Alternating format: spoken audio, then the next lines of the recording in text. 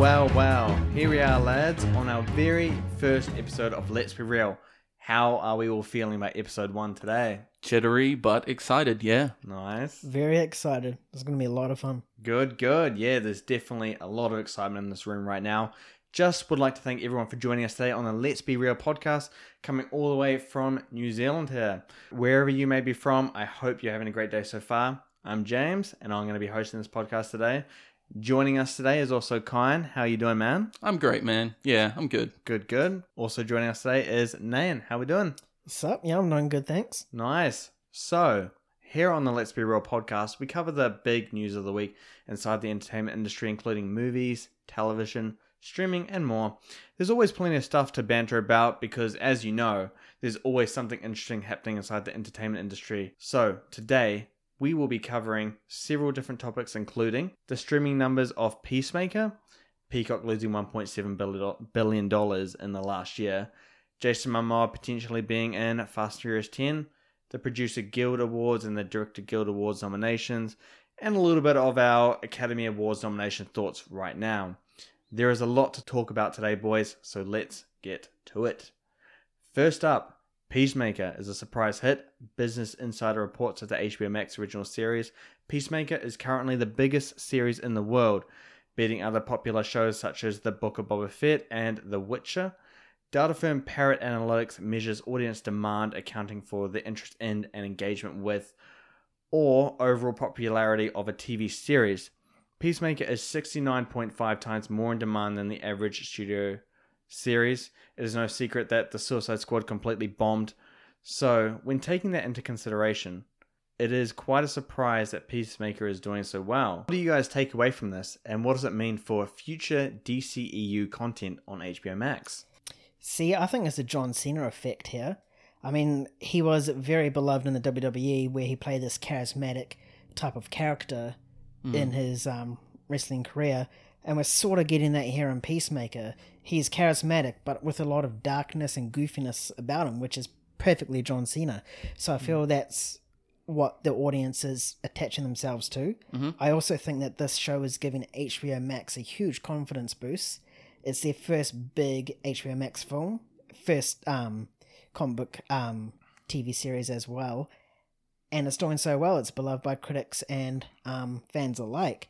And I also think its direct competition right now was The Witcher and is currently The Book of Boba Fett. The Witcher it's somewhat of a niche show, you know? Like, some people like it, some people don't. It's that fantasy sort of thing where it's popular amongst the gaming community, but not wider audiences. Yeah. And The Book of Boba Fett is just, the episodes are just so inconsistent that it's not, that it's just not enough to engage the people back. So I think with all those aspects, it's great. Yeah. It's an interesting discussion. I mean, I think it's quite a simple answer, really, and I think it's James Gunn. I think he is the reason. And I also think that, you know, this is the this distinction between the MCU and the DCEU, is that the MCU is great and consistent, but the DCEU is, in its own way, completely inconsistent. It can have good movies and bad movies, but the bad movies are often so different. They're so something you've never seen before that it just draws people's attention. Like, it's like moths to a flame. So I think this is the Peacemaker is having that effect. I think that people are going, this is something I haven't seen before. It's tonally different from what I get from the Disney Plus shows from the MCU, and people are drawn to it. And I think James Gunn is the reason for that. He's sort of a filmmaker who's immediately shifted from almost like the point at which the Suicide Squad ends into this TV series. So it's like almost like a seamless switching. Yeah. You know, James Gunn he has that power to, you know, make you feel for these characters and all those sorts of things. So I think that's probably the key there. I don't think this will have the same long-term success like Marvel films will. But what I mean is that I don't think HBO Max's consistency will be there. They don't have it, not like Marvel do. And I think that will be, again, their Achilles heel in the end. So, you know, they've carved out a spot for themselves, and they've been very successful at it with this show. How they'll do in the future, I'm not sure. Yeah. Well, we all know that the Suicide Squad movie, that bombed at the box office. It did. Did not do well. It had the HBO Max day and date release.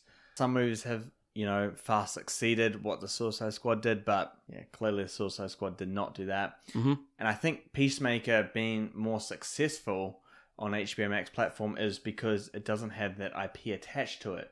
Because that 2016 Suicide Squad, it rubbed people the wrong way. Definitely. That was kind of like universally disliked, that movie. Mm-hmm. And so Peacemaker is not that, and it doesn't have that name attached to it. So it has the opportunity to be its completely own thing and establish, John Cena as that character moving forward.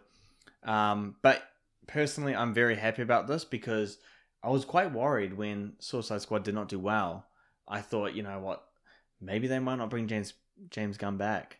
Maybe they're like, he makes a good movie, but he doesn't, attract the general audience here. Yeah. And so this is proving wrong. So I hope it, makes further James Gunn projects or where you can helm it or be a part of it or whatnot. Yeah, I just hope he's at least writing it. Yeah. Cause, he does it really well. And, I think this gives us, quite a strong indication that, HBO Max can replicate what Disney Plus are doing with their Marvel shows.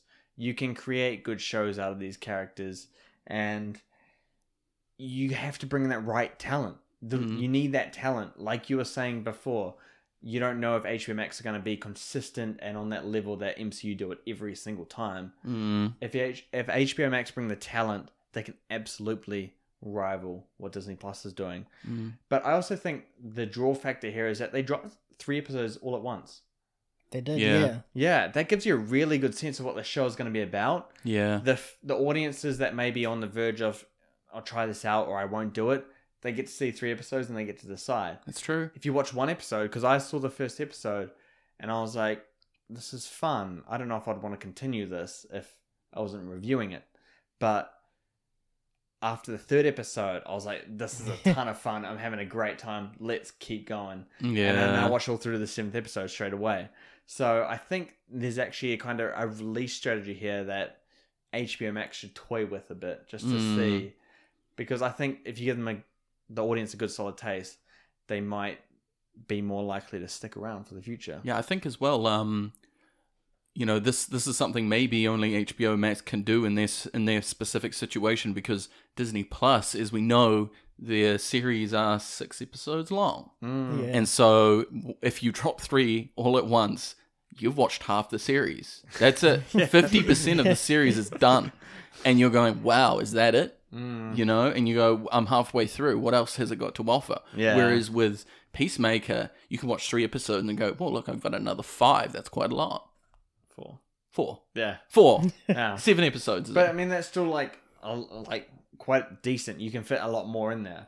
Right. Yeah. Because Let's say you are right. No, sorry, I forgot. There is 8 episodes. Right. Okay. Yeah. Because I've only seen 7. And I feel like I have actually seen the whole series at this point. Right. I still forget we have another one to go. But yeah, no, there is a lot to fit in here. And to anyone that hasn't actually seen the last episodes, like, just hang in there. There's a lot more to come. Yeah, and Peacemaker shows that there's a lot more that you can fit in each episode as you go. Next up, Comcast reports that the streaming service Peacock has lost $1.7 billion as they continue to invest big money developing original content. Comcast is still committed to developing original content for its streaming service, as they will be doubling their investment in content and expect the loss for 2022 to be $2.5 billion. Damn. So yeah, what do you lads think? Is Comcast beating a dead horse here, or will these investments pay off in the long-term picture? Frankly, besides The Office, what does Peacock have? Halloween. Oh, Yes, evil dies tonight.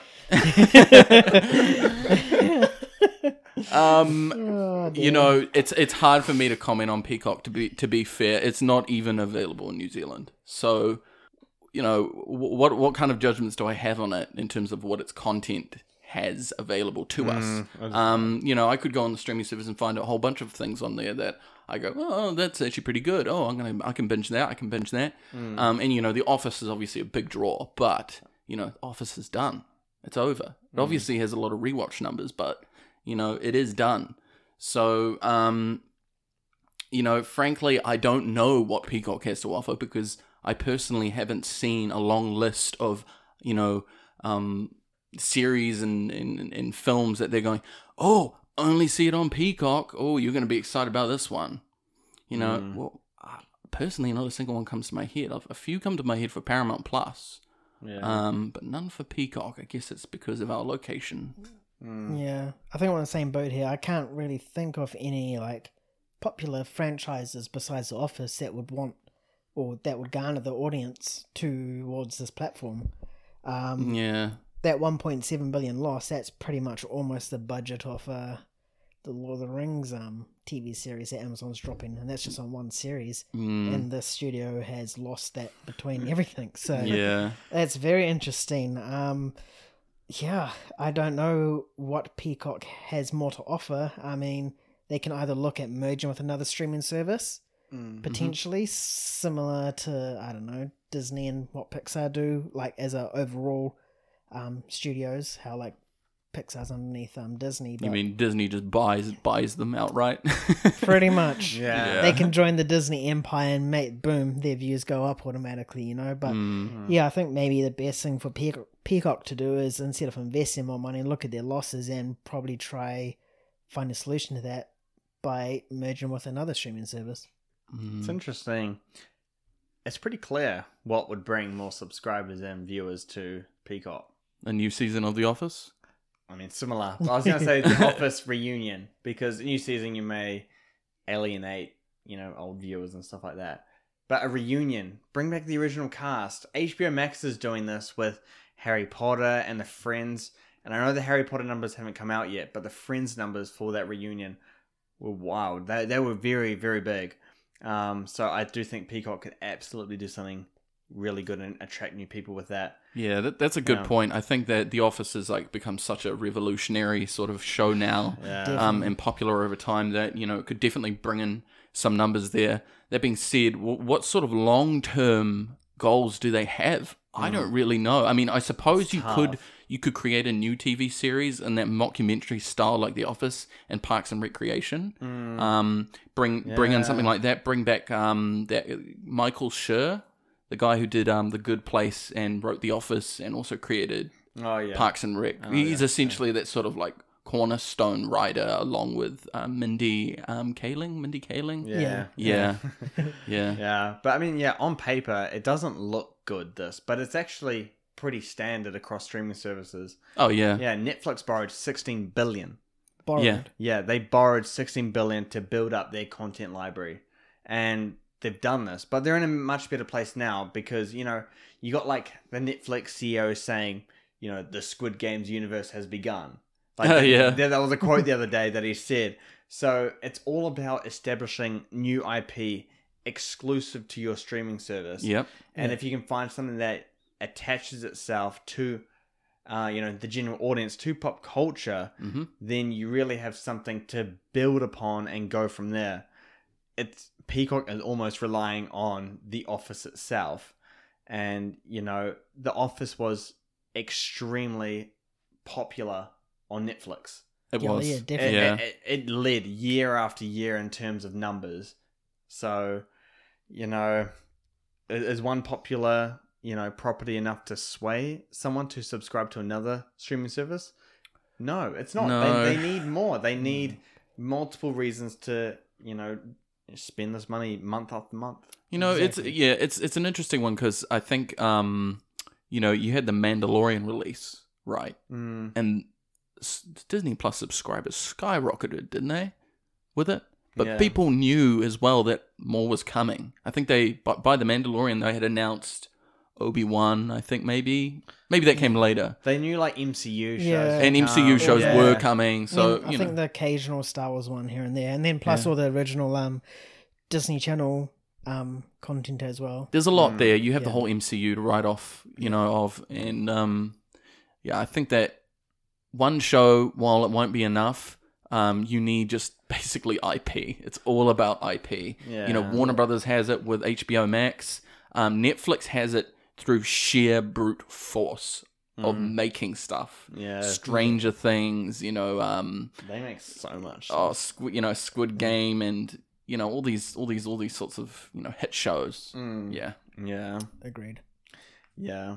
Continuing on, Fast and Furious 10 is set to release in mid-2023 and is currently gearing up its preparation to begin production. Well, clearly, no Rock, no problem. The Hollywood Reporter is reporting that Jason Momoa is currently in final negotiations to join the ensemble cast of Fast and Furious 10. Dwayne Johnson has confirmed that he will not be returning. Assuming there are no major setbacks in negotiations, Momoa will be entering the Fast and Furious franchise world. Do we think this is a worthy addition to the franchise? I think he will be a great addition to this Fast and Furious franchise. I mean, Jason Momoa himself, he looks like and feels like a character in this Fast franchise. Just the way he portrays himself. As in big and muscly, strong? Pretty much. Wow. And manly, But no, he also has like that look. I mean, he can play pretty much anything, like a mechanic or even a villain. Physicist? Yeah. I mean, has there been a physicist in the Fast and Furious franchise? Probably, knowing their villains. But yeah, I mean, I did read a report earlier this week where he might be in talks of that villain role. So I would actually like to see him in that, because I can't remember or can't think of a thing where I've seen him in where he's a villain. I mean, you could, as a Dothraki leader, he wasn't like a hero, but he wasn't also like a villain. He was like He's a villain. I mean, he's basically, he's a villain, but he's not he's one with like a lens which isn't meant for you to hate him. Yeah. He's shown on a weirdly sympathetic angle. But then, like, the stuff we portrayed after that is Aquaman and his character in Dune as well, where it's all just heroic sort of characters. So it'd be nice to see him be a villain. But then I also wouldn't be surprised if he's like a long-lost brother of Letty or someone, Oh, God. You just know they're going to spin that out. At just the end, they're going to be like, oh, my brother. Yeah. Pretty much. And then he'll be part of the family. So instead of him saying "my man," you'll hear him say "my fam." Oh boy. Pretty much, but yeah, I think it'll work. I think Jason Momoa will work in the Fast and Furious franchise. Yeah, for sure. I totally agree with you there. I mean, Jason Momoa, personally, I think he is the perfect choice for this. Not really because of his acting or his looks, but rather because, I suppose it is his acting, but rather his physicality in roles. Yeah. He's, in my opinion, the most physical actor I have seen in a long time in Hollywood, with the exception of maybe Taron Egerton, maybe George McKay. Who? George McKay. Yeah, this is more like, they're in combat roles. Right. Jason Momoa, and I don't know if any of you've seen it. Yeah. It's the Apple TV series C, just SEE, C. I've heard of it. I haven't seen it. The physicality and choreography seen in that show is like crazy. He's doing it all himself. Yeah. He's doing crazy stunt work himself.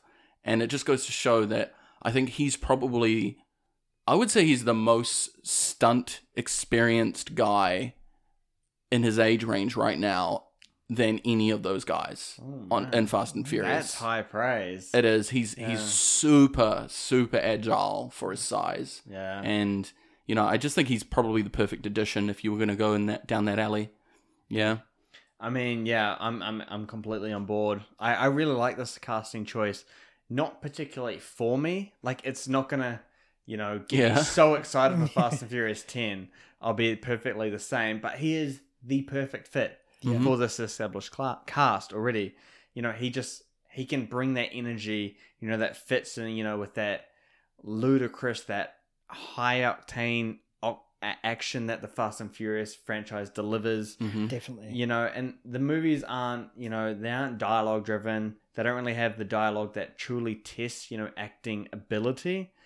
So it's going to be like a franchise where he's he's more of an extension of himself. Yeah. You know, it's kind of like Aquaman in a sense. Yeah, Aquaman feels like Jason Momoa. Yeah. And I don't know if that's like more like his acting ability, or it's just it was written around him being casted as that title hero there. Yeah. I mean, it's pretty much the same in Game of Thrones, where he's more of a silent villain. Yeah. But in Game of Thrones, he's still that very like grunty guy who does like war calls and stuff like that. Yeah. And he does the same in C. Honestly, he does the same in that TV show.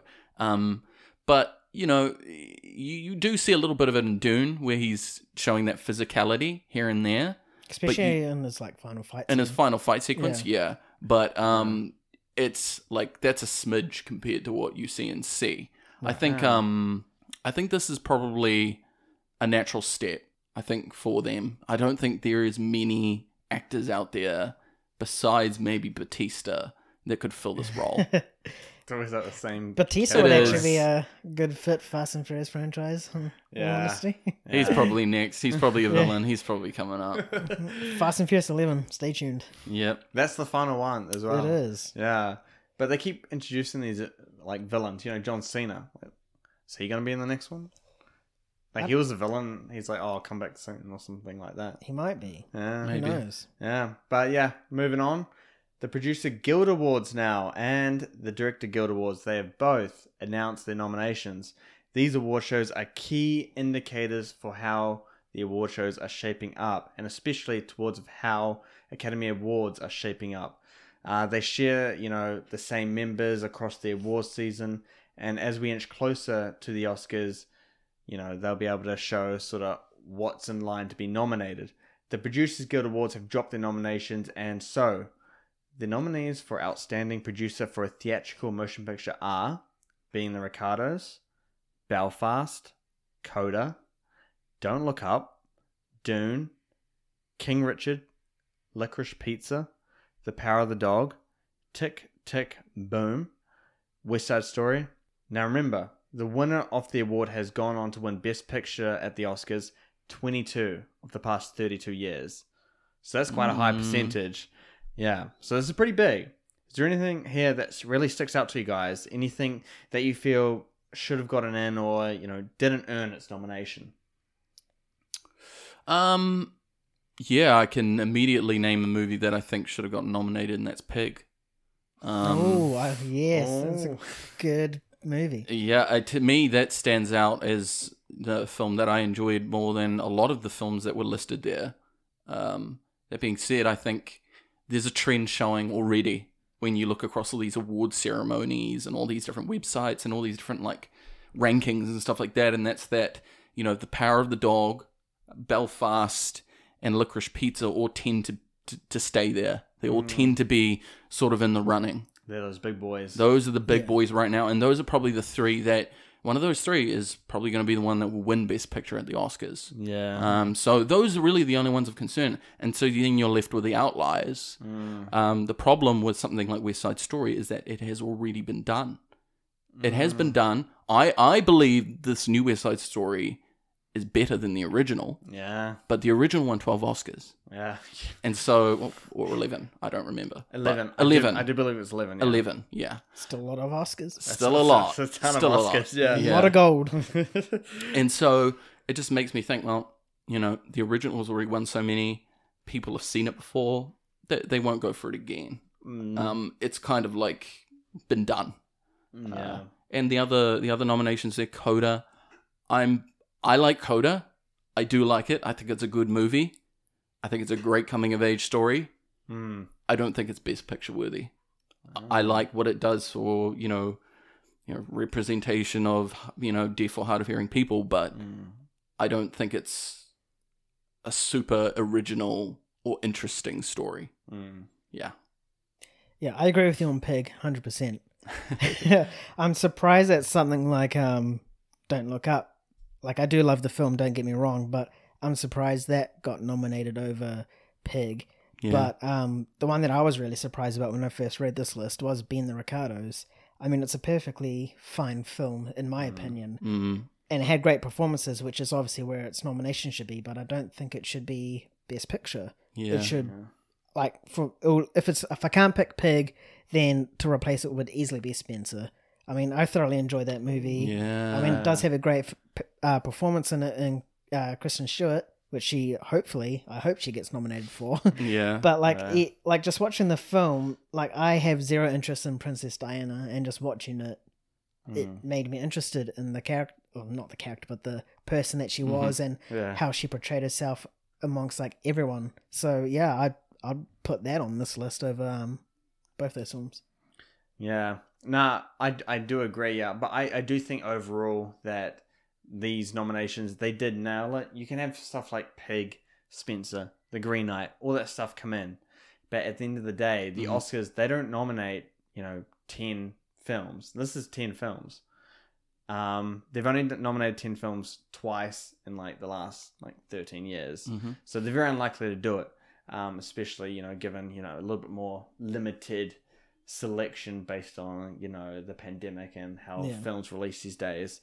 So, yeah, I don't see, Being the Ricardos come in. I don't know what misses out here. Tick, Tick, Boom, maybe? That one's not too big. Coda, that snuck in here really fast.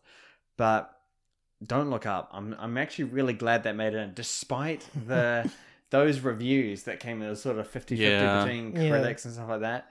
It's clear that the audience has had a strong connection to it, and they've really liked it, and they gave Netflix a sort of a record in viewing numbers and stuff like that. So it's good to see that in there. But I'm really happy with all these selections here. I haven't seen everything. I hope to see everything soon. New Zealand isn't very kind when it comes to sort of Oscar-related movies. Yeah. They just love to release things in March and April for us. Yeah. Or everyone's like, what? I saw that last year. Yeah. Or a week before the Oscars, and we're just like, oh no. Yeah, exactly, yeah. But, I mean, I hope to see, majority of these being in that Best Picture category when nominations come out. For sure. Early next week. Yeah. But secondly, the Directors Guild Awards announced their nominations. Similar to the Producer Guild Awards nominations, these nominations also play a big part in determining who will be nominated for the Best Director category at the Oscars. The nominees for Outstanding Directorial Achievement in Theatrical Feature Film are Paul Thomas Anderson for Licorice Pizza, Kenneth Branagh for Belfast, Jane Campion for The Power of the Dog, Steven Spielberg for West Side Story, and Denis Villeneuve for Dune. So again, what do we think of these nominations? Well, I think again it's clear. Those three films remaining: Power of the Dog, Belfast, Licorice Pizza. You did say again. That. Yeah. So you're hearing those three names. It's consistent. And then the other two, besides maybe West Side Story sneaks in there every single time, it seems. I don't think it has too much of a leg to stand on to win Best Picture. I might regret saying that. But the one that kind of surprised me the most was Dune, to be honest. I really love Dune, but to be honest, I'm shocked that it has a Best Director's nomination there, just because I think that it is relatively a contentious selection for winning lots of awards besides in the visual category. Just because, it is the first part in a story. And a lot of people felt like, it needs more of a completion before people can make a full assessment on that film. That being said, look, I'm glad it's getting some love. I'm glad Denis is getting some love there. But I just don't really see it, landing in the Oscars and having all that buzz and being right at the top of the charts. I don't think it'll happen. Yeah, look, there's only two films off that list that I have not seen myself, but pretty much as soon as I saw The Power of the Dog, that was me set in terms of its winning Best Picture at the Oscars. As soon as I saw it, I did find it a little bit boring, but I stuck through it, and I think that will be the winner. Yeah, it had payoff in the end. It had real payoff. It's one of those movies that you just go like, where are you going with this? And then it finishes and you're like, exactly. I see. Then again, I wouldn't be surprised if, say, West Side Story or Belfast ended up like sneaking up and name of that win. That's true. But yeah, I'm pretty happy with these nominations. I'm still yet to see Licorice Pizza and West Side Story itself, but I'll definitely get round to that, and maybe my opinion change. But for now, Power of the Dog's number one. Mm-hmm. Yeah, these nominations, they're bang on the money, because despite what you're saying about Denis Villeneuve here, Dune it's a showcase of that directing ability that he has. He brings everything in together. Performances, the screenplay, the visual side, the sound design, world building. He brings all those elements to it. Mm-hmm. And so it's really a showcase of his directing ability here, which I think he deserves that nomination. But I do think Power of the Dog is going to be the one to take it. But I'm so happy that Steven Spielberg for West Side Story has, continued its, presence in that awards season, despite the box office flop. It's like it's almost like you're like, I see you. I'm glad you're getting appreciation there. Yeah, because I don't think there's any better directing ability than Steven Spielberg in the musical. The musical of West Side Story. 100%. It's his first one, and he nails nearly every single aspect of that movie. Yep. Almost perfectly, and that's a big word for me to use, but everything is just so good to the max. Like, I coming out of the movie, I'm like, how do you make that better? Yeah, you can't. You can't. You just can't. Yeah. You can't make it better. Yeah, he does the best job with every single aspect of filmmaking. You're making me want to watch it again now. It'll be out on Disney Plus soon, I'm sure. Yeah. But finally, the Academy Awards nominations are set to be announced in about a week and a half. For us movie buffs, the Oscars are essentially our Super Bowl, as we get to see the amazing work from others getting the most prestigious awards. There is also a fun element to the Oscars, as you can predict certain films and you can sort of root for certain ones and all that kind of stuff. We're getting close to the Academy Awards, boys. Are you guys excited for the upcoming Oscars? And do you agree with all the movies that are, currently in that mix right now? I don't know. I mean, I don't know, because I know that 2021 was a hard year for films for us. I mean, we were in lockdown for... Like New Zealand specifically. New Zealand specifically were in lockdown for... God, how many weeks? No. It was like 3 months. It's a very confusing concept with us, the way we came out of it, kind of thing. Yeah. And it was like staggered, and then it kind of came back, and then it came out of it again. And it was essentially like...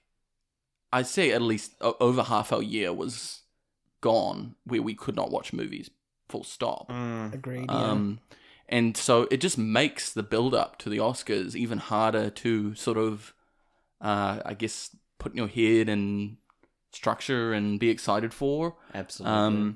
So, yeah, and also, as Naeem was saying before on the previous question, the Oscars for New Zealand, Oscar films, they come out sometimes a week before. In New Zealand, they come out a week before the actual Oscars. And it just makes things like that much harder to like stay on top of.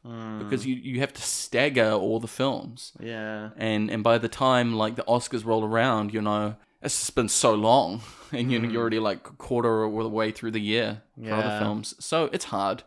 But there are some great films in the mix there. I must say, I do hope we get a physical award ceremony and not a weird virtual one that like didn't really exist, like the Golden Globes did. And I know that Omicron is spreading throughout the US, and it's crazy there, and I understand if it's cancelled, but you lose something so major when you take away that physical aspect to the Oscars. Who do you think the host will be? Because Academy Awards have said they're gonna have a host.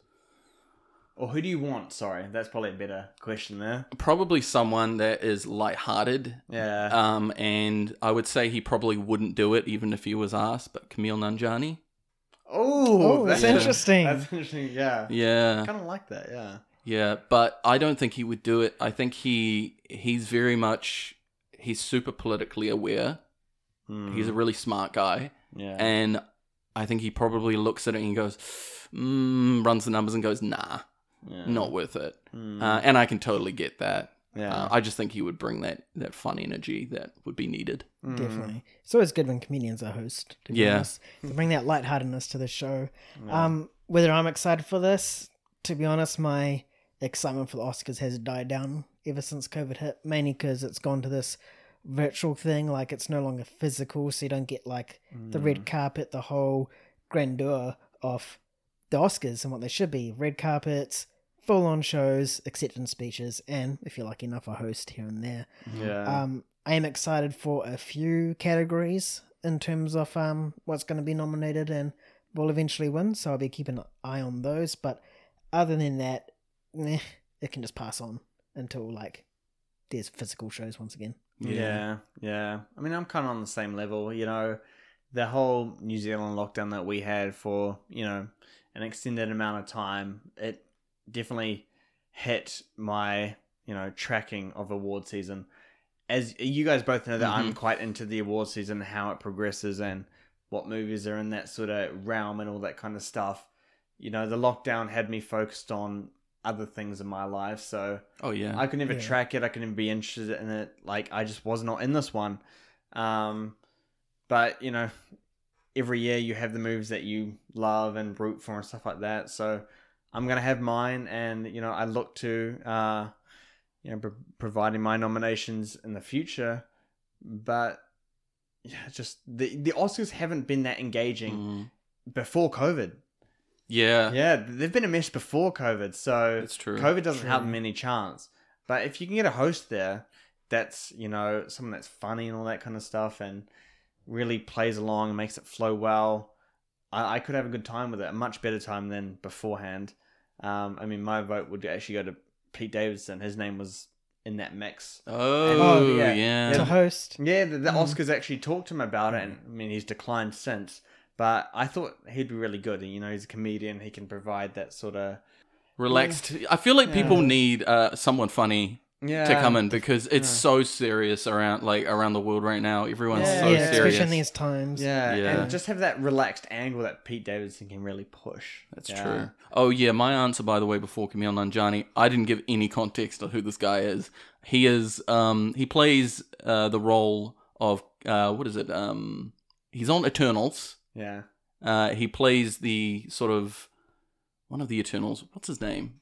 I can't think of it. I just know there's so many Eternals. I can't think of it. He's the Indian guy that's being followed by the civilian Indian guy in terms of making a documentary. Oh yeah. That's right. He's in like the Bollywood film and stuff like that. And he was also on the Twilight Zone as well. Oh yes, yeah. And he's in that rom-com, The Big Sick. He plays Kingo. That's right. I was about I was so close. I was like, I couldn't think of it. I was like, nope. Yeah. But yes, he's really funny as a comedian. But I totally agree with you as well. Pete Davidson's a fantastic selection. I think anyone who can relax the Oscars and be like, look, guys, just enjoy the ceremony. Just have fun. Yeah.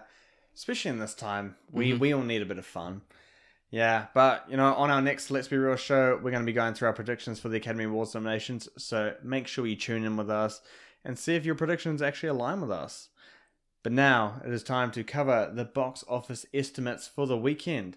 So we got Spider-Man No Way Home back at number 1 with 11 million, Scream with 7.35 million, Sing 2 with 4.8 million, Redeeming Love with 1.85 million, and The Kingsman with 1.75 million.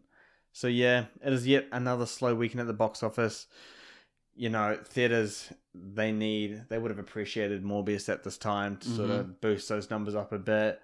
But yeah, Sony's clearly, you know, allocated more room for the Spider-Man No Way Home to continue its dominance. No Way Home's been at the forefront of the box office conversation for the past 7 weeks now, and as rightly so. It continues to make waves here. As this week, it obtained its 6th weekend at number 1. That is the first comic movie to ever do so. Oh, really? Yeah. Wow. Yeah. Not even Endgame? No, Black Panther had 5 weeks at number 1. I think Endgame was 4 weeks. Wow. Yeah. No Way Home has had the most weeks at number 1 for a comic book movie. That's pretty big, but you have to consider that the release slate has been much more kind to No Way Home. Yeah, it feels like they've just like removed so many films. I feel like so many films could have come out within the past sort of like 3 weeks. Yeah. That haven't. At least dethroned it for consecutive weeks. But, you know, the more notable figure, you know, to me at least, is that It hit $1 billion internationally. And it's the ninth film to do so, but it did it without China. Now, if you took away China's total from all the other movies that hit 1 billion internationally, you'd only have 4 movies. So it's a pretty big. Now, Spider-Man No Way Home is expected to get around, $1.75 to $1.8 billion in its final run. So my question to you guys is, considering that Avengers Endgame made $625 million from China, and Avengers Infinity War made $359 million in China as well, do you think that No Way Home had a real chance of hitting that 2 billion mark if it actually got a China release date? Absolutely. Ooh. It is crawling up to that, you said 1.7 to 1.8 right now. Mm-hmm. That's without China in a pandemic. Yeah. Mm-hmm. If it released in China, which is second biggest in terms of cinemas, am I correct on saying that? Mm-hmm. Yeah, absolutely would hit the 2 billion mark in a pandemic where all these other films that hit 2 billion, that there was no pandemic, there was no restrictions, nothing. So if it even does hit 2 billion, then I think if this film released where COVID didn't exist, it could be up there and dethrone Avatar, potentially. Well, Avatar's at 3, isn't it? It's getting there. 2.85. Okay, Something around 2.85, that something around that figure. Yeah. I feel that it would be number 4 of all time if China was involved, because it goes Avatar, Endgame, and then Titanic. Titanic. Yep. Okay, not adjusted. I don't know. Is it adjusted for inflation? They don't adjust that for worldwide because there's so much. I thought the Force Awakens was crossed 2 billion. It did, yeah. It did. I think that's in at number and 5. Infinity War, I think there's only 5 movies that are crossed 2 billion. Okay, so it might be number 5 of all time, and I know everyone goes on about Gone with the Wind, adjusted for inflation, but that was staggered between many years, many decades of cinema releases. Yeah. So it's hard to say. But yeah, I think this easily would have smashed past that 2 billion mark. Yeah. With China involved. It's shown to be a film that has just punctured pop culture in a very specific way and made waves throughout it. So it's not really surprising, Yeah. I mean, I do agree. It would have absolutely smashed that. I think it would have topped Infinity War and The Force Awakens as well, because I think they're around 2.05, 2.07. Oh, yeah, then I agree. Both those movies, yeah. Because you got to consider China as a market itself right now. It's not really having too much complications with COVID, Omicron, that kind of stuff. Mm-hmm. I mean, look at the battle at Lake Shangin. I don't know if that's the correct pronunciation, but that made 900 million in China. This year? This year. Oh, wow. Oh, sorry, 2021. 9 point what? 900 million. Just 900 million. Just by itself. And that's crazy for one market alone. So I think, No Way Home could have easily done 300 there. It could have easily crossed that 2 billion mark. Mm-hmm. And I don't think the most optimistic of predictions for this movie had it pinned close to 2 billion. Yeah. So it's done amazing. It's true. Yeah, Definitely. we can't take that away from it. But yeah, that's going to do it from us. But to all you wonderful human beings listening right now, do you agree with all that has been said today? Perhaps you aren't a fan of Jason Momoa joining the Fast and Furious franchise, or maybe you think the Producer Guild Award nominations just got it entirely wrong. Whatever it is, whatever your thoughts are, head on over to our Instagram @MovieGains, and from there, we can have a chat. We're also active on Facebook, Letterboxd, and MovieGains.com if those platforms are more your cup of tea. As always, you can find our podcast on Apple Podcasts, Spotify, or wherever you get your podcast from. Cheers to everyone who has tuned into our show today. It's always a good fun being a part of your day, discussing all things pop culture. See everybody, enjoy the rest of your day, and we'll talk to you next time. Bye-bye. See you later.